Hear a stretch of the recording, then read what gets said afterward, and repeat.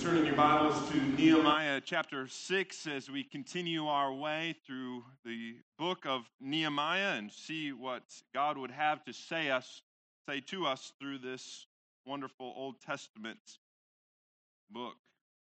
As you do so, let me just say again what a joy it was to be able to be away. And you didn't know that, I was away this last week with my son Peter on a little boys' trip. We met my father and my brother and my nephew, who's the same age as my oldest, and we went up to the northern part of the United States and did a week of fishing and had a wonderful time to get away. Came back late last night, but let me say, as great as that was, there's nothing greater than to come home to obviously my family, but to come home to this family, the Church of the Lord Jesus Christ. And so I delight with you to be back. Nehemiah chapter 6, we'll be reading the first 9 verses. Now when Sanballat and Tobiah and Geshem the Aram and the rest of our enemies heard that I had built the wall and that there was no breach left it, although up to that time I had not set up the doors and the gates, Sanballat and Geshem sent to me, saying, "Come and let us meet together at Hakravim in the plain of Ono." But they intended to do me harm. And I sent messengers to them, saying, "I'm doing a great work, and I cannot come down. Why should the work stop while I leave and come down to you?" And they sent to me 4 times in this way, and I answered them in the same manner. In the same way, Sanballat, for the 5th time, sent his servant to me with an open letter in his hand. And it was written, "It is reported among the nations," and Geshem also says it, "that you and the Jews intend to rebel. That is why you're building the wall. And according to these reports, you wish to become their king. And you also set up prophets to proclaim concerning you in Jerusalem, 'There is a king in Judah.' Now the king will hear of these reports. So now come and let us take counsel together." Then I sent to him, saying, "No such thing as you say have been done, for you are inventing them out of your own mind."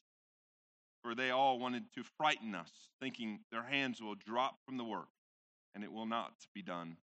But now, O God, strengthen my hand. Thus far, the reading of God's word. Please be seated. On September 30, 1938, Britain, France, Italy, and Germany signed the Munich Agreement, an agreement that Germany would not invade other countries because they already had. They had invaded Czechoslovakia. And for them signing this pact, they would be able to gain some of this land that they had seized. And so this treaty was signed, as you know, by Chamberlain of Britain, Mussolini of Italy, and of course Hitler of Germany. It was lauded as a wonderful step of peace. In fact, Chamberlain came back to England and called it peace for our time. And it was seen as diverting certain war and providing a path, a way of peace. And yet, as you know, it was all a lie. Hitler had no intention of keeping this pact. In fact, he did so just as a cover to buy more time so as to build up his armies and arrange them accordingly. In fact, Hitler is quoted saying after the meeting, speaking to some of his advisors, saying, "Gentlemen, this has been my first international conference, and I can assure you that it will be my last." And of Chamberlain, he said, "If ever that silly old man comes interfering here again in his umbrella, I will kick him downstairs and jump on his stomach in front of all the photographers." And of his opposition, he said, "Our enemies are men below average, not men of action, not masters. They are little worms," Hitler said. It was seen at Munich. And so, less than a year after signing the agreement, Hitler and Nazi Germany invaded Poland, which began, as you know, World War II. And this demonstrates the principle that there is no compromise with someone whose end goal is ultimately world domination. And as we look at this passage, we see something very similar. We see Israel's enemies rearing their ugly head once again, this time in a more subtle and conniving way, and yet their purpose is still the same. It is to stop the work. It is to delay it. It is to deter it in any way they can, because they want the city and the people ultimately to be in desolation and in destruction, because as such they are able to keep the power that they so long and desire for. And so, even though we read this desire for them to speak and for there to be peace, they have no desire for peace. They have no desire for the well-being of Israel. And as a result, we see that Nehemiah essentially has no time for them. No false notions that there can be some middle ground, some compromise. No, there is no compromise in Nehemiah or in the work that he is called to do. And there's a lesson for us to learn there, because we have similar enemies. We have enemies of the flesh and of the world and of the devil. And they have no desire for peace. They have no desire for prosperity, for you or for the things of God. No, their desire is complete and total domination. And so we need to recognize that. We need to recognize their schemes and their cunning and deceitful ways. And even though their purpose is not overt, there can be no compromise. There can be no middle ground. If we're going to live for God, if we're going to do his work. And so for the next 2 weeks, I want us to look at these schemes and the right response. And so we will look at the first point today, and Lord willing, come back and you'll hear the second point. The first is the devious truths that is made, and second is the deceitful teaching that is brought forth. First, this devious truths. As we read in our passage, we see that what Nehemiah came to do, he is beginning to accomplish. The entirety of the walls now have been built. He says that there is no gaps, no breach in it. And the only thing that is left is now to set up the gates. And as a result, the needed protection for the city will be all set. And it's really quite the accomplishment. And it has taken every ounce of leadership for this to happen. As we've read, there was difficulties with Sanballat and Tobiah, and we read of them again today. We read of difficulties within, the people being discouraged and believing that they couldn't do the work, believing the lies. Last week, chapter 5, Pastor Myers demonstrated the problems of the Israelites oppressing their own. In other words, this wasn't an easy project. This wasn't an easy task. No, there were problems. In fact, there were problems every day. And that is true of life, isn't it? We live in a fallen world. We live in a world of problems. This is true for us all. But this is especially true if you desire to live a godly life. If you desire to live a life that is pleasing to the Lord, then you will face opposition. You will swim upstream. The direction of the world is not in the way of righteousness or godliness, but against it. And let's admit it, oftentimes it's wearisome, isn't it? It's wearisome for ourselves. And it's wearisome for those that you are trying to lead. If you're trying to lead your family in godliness, or a church, or especially a community, we're swimming upstream. And we see that with Nehemiah, don't we? And you wouldn't blame Nehemiah if he said, all of you people and all of your problems, every single day, you're coming with problems and more and more and more. But what we see with Nehemiah is a wonderful lesson of leadership and of the Christian life. What we see with Nehemiah is one who is deeply reliant upon the Lord and others. See, if he tried to take this task upon himself, it would be too much. It would be overwhelming. Yes, Nehemiah was trying to lead the people. He was trying to lead them in the way of righteousness and in the works of the Lord. But he also recognized a very important lesson. And the very important lesson was this, that he was not their savior. He could not ultimately rescue them. Nehemiah did not have a savior complex. And we need to learn that lesson as well. And oftentimes when we become tired, when we become overwhelmed, when we become wearisome in life, but especially in the Christian life or in the work that the Lord calls us to do, we must remind ourselves and remind each other of this truth that we are not saviors. We ultimately cannot save. And so when you feel that frustration with your children, perhaps, or with others, or even yourself, you must know that the Lord is allowing this frustration for us to come to the end of ourselves. To have us realize that we ultimately can't bring the change that we want. Only He can. And we need to rely upon Him. And so, when we feel that frustration, and who doesn't, right? What should that be a sign of? That should be a sign that we should go to the Lord, to be dependent upon His Spirit, be dependent upon His work, to not give up, to not be discouraged, to continue to do what He has commanded, to continue to do His work, to be reliant upon His means that He has given, but also be reliant upon His timing and His work.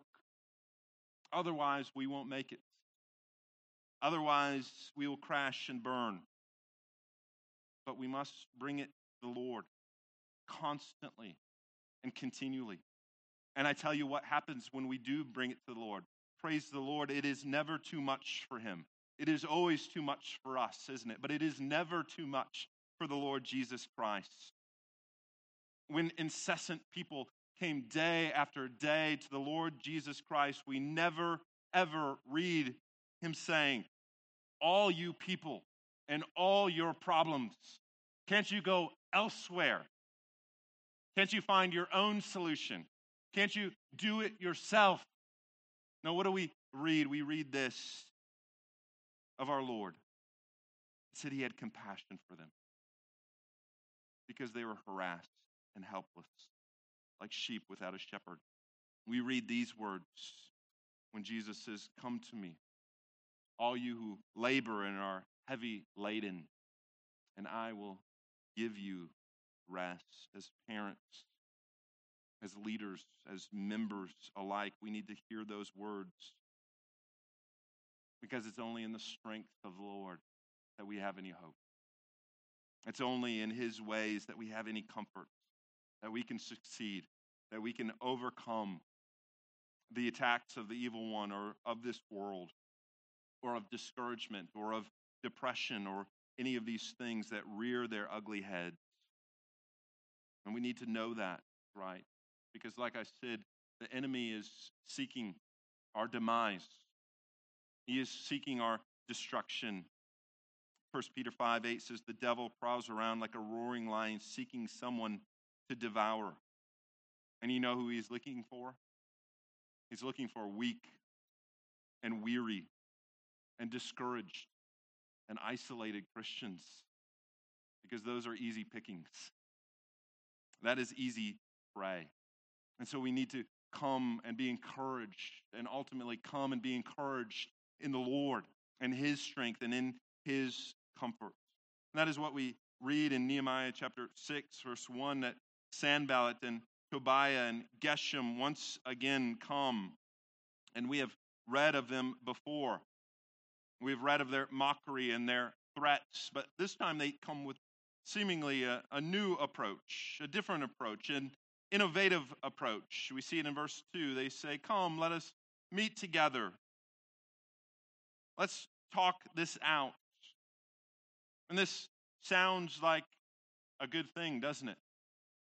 And yet, what indication does Nehemiah have that their actions or behavior would be anything of, well, that would be beneficial to him or beneficial to the work or beneficial to the people? And Nehemiah's memory is not too short to be reminded of these same people in chapter 2 were displeased greatly that someone had come to seek the welfare of the people of Israel. And then in chapter 4, when the work actually began, they were actually angry and greatly enraged. And in fact, jeered at the Jews and said disparaging things about them. And when the work did continue to progress, they actually went farther and began to threaten them and sought others to be in opposition against them. And now these are the same people that are coming here in chapter 6 saying, hey, let's talk about it. Jesus says you'll know a tree by its fruits. Up to this point, their fruit has been rotten and putrid. Why would Nehemiah think that they're going to produce something good now? They had offered no signs of repentance, no signs of change, no asking for forgiveness. And yet now they want peace? No, that is foolishness. Just like with the Munich agreement that I spoke about at the beginning, Britain and France accepted terms of peace without any change of behavior or the least remorse for Germany's previous invasions. And the same is true here. Their true intentions, well, they show through, despite their words that were coming forth from their mouth. Furthermore, this was essentially, hey, come meet us. Come meet on our turf, and ultimately on our terms. Now, Nehemiah knew this smelled rotten, and he says as much in verse 2 when he says, but they intended to do me harm. See, they were singing the same song, but it was now to a different tune, and nothing good could come from it. And so Nehemiah does not fall for the baits. Instead, he says in verse 3, he says, I am doing a great work. I cannot come down. Why should the work stop while I leave it and come down to you? He had every reason to believe that they were not telling the truth, that they were lying. But he does not call out their deception here. He doesn't say, oh, you are all liars that don't tell the truth. No, he just simply says, I cannot come. He denies their request. As one commentator put it, they call him out to the plains of, oh no, and Nehemiah says, oh no, I cannot come. Why is that? Because the work is too great. They could not lead it. In fact, they write Nehemiah 4 times, and 4 times Nehemiah sends them back the same message. And it seems here that Nehemiah is the bad guy. It seems that he is being harsh. But I think there is an important lesson for us to learn here. Important lesson for Christians and for the church. A lesson that the church has failed in again and again. That there can be no compromise when it comes to the truth of God or the work of God. You cannot find a middle ground with the enemy. There's no common agreement because we have ultimately nothing in common. And yet, as I said, the church has often wrongly believed that there is. And as a result, they falsely at times think if we just give a little here and a little there, well, it'll be a little bit more tolerable to the world. We will be a little bit more acceptable in their eyes. We'll be a little bit more likable. And so if we just kind of lessen a few of those, minor points, some of that truth that seems a little obscure and perhaps somewhat outdated, perhaps if we refresh the scriptures a little, we kind of give the pertinent parts, but kind of hide in the closet those other parts that we really don't want people or the world to read. If we just give it a little makeover, if we ignore these passages that sound a little harsh or a little unpopular or a little bit offensive, then the message will be a little bit more tolerable. It'll be easier to swallow. And then when people hear about those things or read those passages that we don't want them to read, then we will kind of apologize for them, or we will try to explain them away, or say that they don't really mean what they do. Why would we do that? Why would we think that we are wiser than God? Why would we think that we know better than him? No, that is the height of foolishness, isn't it? To believe that we are wiser than the all-wise God. That we know what we need better than God knows, the creator and maker of us all. And don't we see that if we give into these things, if we cave to the cultural pressures, it's not going to make the rest any more tolerable or culturally acceptable? If you compromise on these things, if the church compromises on these things, do you think that they are also going to believe that Jesus is the only way, the only truth, the only means of eternal life? Of course not. Will they all of a sudden just begin to believe that Jesus was the God-man, that he rose from the dead and that he ascended into heaven and one day he's coming again to judge the living and the dead at the end of time? No, they will not. If people stumble over these basic things, these things that are evident in nature and evident in general revelation, why would we think that they are all of a sudden going to believe in the supernatural that is given through the special revelation of God and of Christ and of his word? Don't you see that it's all foolishness to them? Isn't this what Paul says? He says of the Jews that preaching Christ crucified was a stumbling block. And to the Gentiles, it was folly. But then he goes on to say, but to those that are called, Christ, the power of God and the wisdom of God.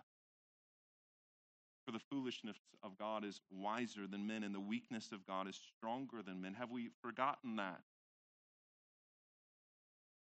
That if we compromise in one part, we give up the whole message of Christ and of the gospel. It's selling the farm to buy the cow. And in the end, what have you gained? We have not gained anything, because you still won't be tolerated or more acceptable unless you come all the way. Just like Sanballat and Tobiah and Geshem are saying, they're saying, come out to us. Come out on our turf and come out on our terms, and then you will have peace. No, that is a losing proposition for the very beginning. It is false peace. It is a false truth. As Winston Churchill once said, you cannot reason with a tiger when your head is in its mouth. When we compromise the truth, we are already in the throes of defeat. There is no recovery. And so Paul again in 2 Corinthians 6 says this, for what partnership has righteousness with lawlessness? What fellowship has light with darkness? What accord has Christ with Belial? Or what portion does a believer share with an unbeliever? Or what agreement has the temple of God with idols? These are all rhetorical questions, because the answer is obviously there is no middle ground. There is no partnership. There is no fellowship. There is no accord. There is no portion. There is no agreement, because he goes on to say, we are the temple of the living God. He says, therefore, go out from their midst and be separated from them, says the Lord. But before we begin to think that evil is just out there somewhere, as if the enemy is only external, we must realize, no, the enemy is also within, isn't it? As the saying goes, I've met the enemy and he is me.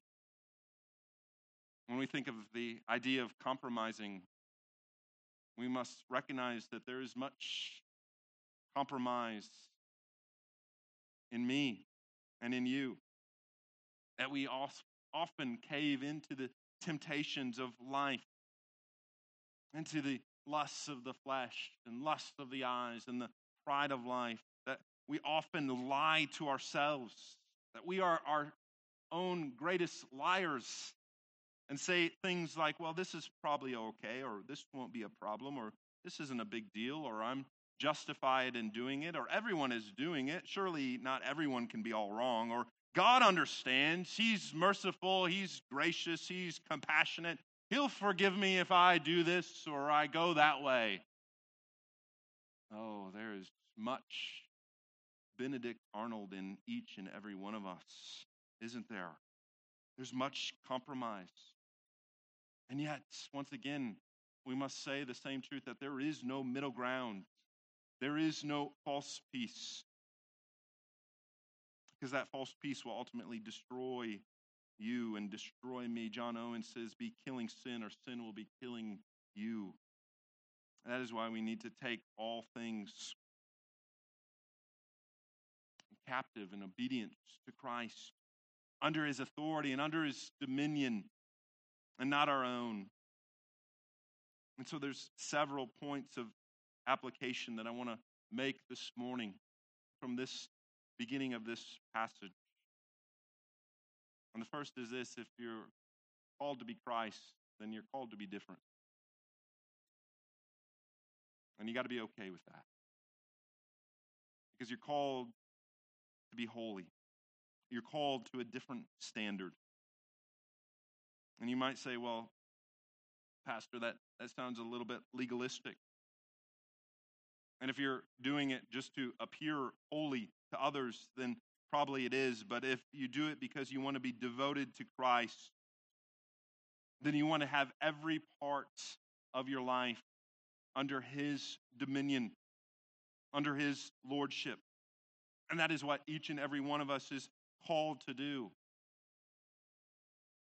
In the waters of baptism that, Lord willing, we will see again next week, what are we saying? We are saying that we are marked out, that God calls us his own. He puts his name upon us. He says that you belong to me.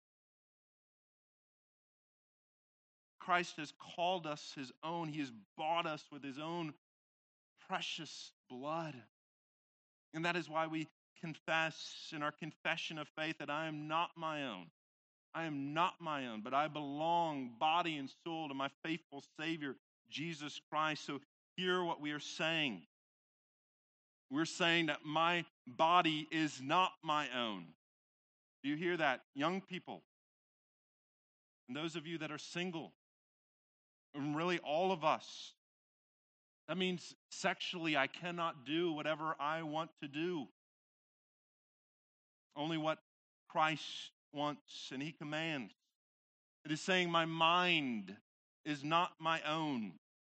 I cannot fill it with trash and thoughts and teachings and entertainments that is contrary to the truth of God, and think that does not affect me, think that that does somehow not affect my spiritual sanctification or my thoughts of God or the ways of holiness. My soul is not my own. Again, I've been bought with the precious blood of Christ, and therefore my heart, my devotion, my life, my all is given to him and to his cause. It is all for Christ. There is no longer self. There's no longer Christ and me. No, it is Christ and me together, unified. I've been crucified with Christ. In the life I live, I no longer live in the flesh, but for Christ my God. And so the call is that which is contrary to the ways of God, those things that are trying to pull you down, the things that are trying to pull you off the straight and narrow. We need to say, much like Nehemiah says, and say, I cannot come down. I've been called to a great work. I've been called to a different work. I've called to a different purpose. I cannot be distracted from it. I know how they'll try, just like they tried with Nehemiah 4 times. Come on, Nehemiah. No. Come on, you can do it. No. Please, no. Pretty please, no.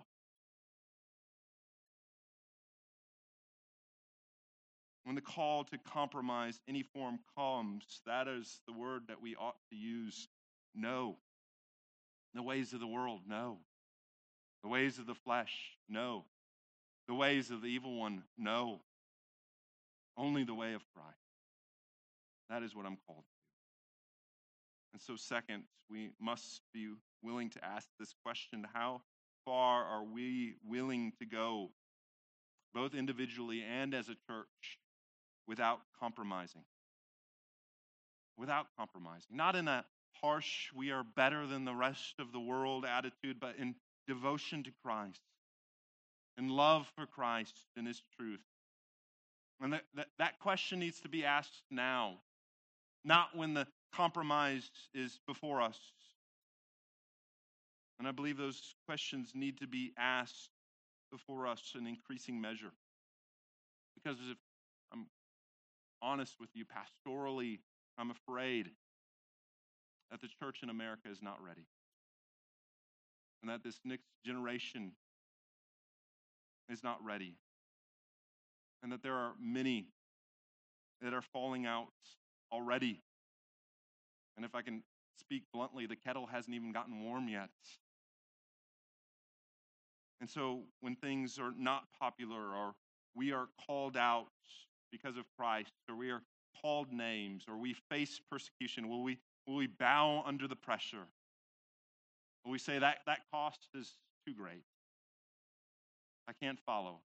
That cross is too heavy. Beloved, is our loyalty, is our devotion that weak? Is our love for Christ that cold?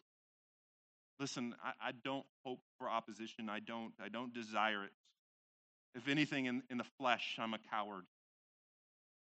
And you are probably as well. But I pray for courage. I pray for courage in myself, and I pray for courage in you, because I think it's coming. The ways that we've had it in the past will not be the ways of the future. But there will no doubt be persecution, and perhaps even imprisonment, and maybe even death. And we need to prepare now. We need to ask, what is the level of commitment? And where are we willing to compromise? I hope that there is no compromise in us, but that the Lord would find us faithful to the very end. But third, I want to end on this. What do we do when there is compromise? When we give in to the sins of the flesh, or the ways of the world, or areas of morality, or when we believe the lies and the philosophies of this world, what we do what the Scripture tells us to do. We bring it to light. We confess it. We ask for forgiveness. And then we repent. And we need to be always repenting. And we do not carry on in that way, because ultimately we're going in the opposite direction, 180 degrees from the rest of the world. But this is the good news, and I want us to finish on this, that we have a God who is compassionate and gracious and slow to anger and abounding in loving kindness, that loves to forgive sinners. And so if that is you, and let's be honest, that is all of us, and this morning, come to Christ. Come to Christ if it's the first time, or if it's the 1,000th time. Come to Christ and receive his forgiveness.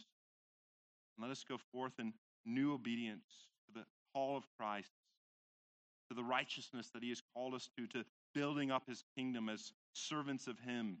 And may there be no compromise in us, because we belong to him, our faithful Savior, body and soul, in heart and in life, and even in death. Well, after Germany invaded Poland, it was evident that all of Europe and ultimately the world was being plunged into war. It was then that the Prime Minister of England, then Winston Churchill, gave this speech, which was a much different tone than his predecessor.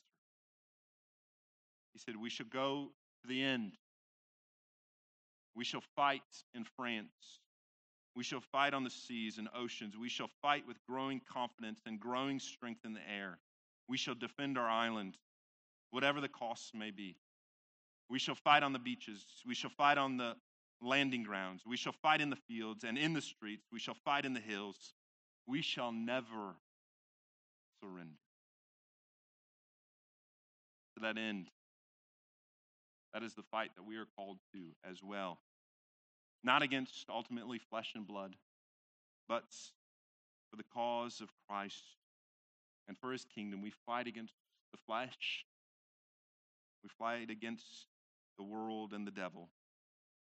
And let it be known and let it be said, we shall never surrender. So help us, God. Let us pray. Our gracious God,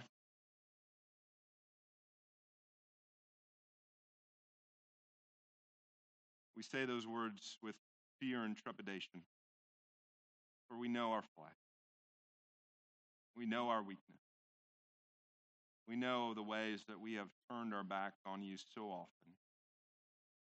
And yet, what is even more amazing, Lord, you have called us again and again and again to come unto you. Come unto you for forgiveness. Come unto you for rest. Come unto you for the way of truth and the way of life. And so we do again, Lord. We come and bow the knee before you and ask that you would grant to us your spirit, grant to us your means. Would we be committed, O Lord, to what you have given to us? May we recognize how precious your spirit and your word and your church truly is. May we be strengthened in and through all of those means this morning. May we go forth, Lord, fortified in our faith, fortified in our love and our devotion and our affection for you.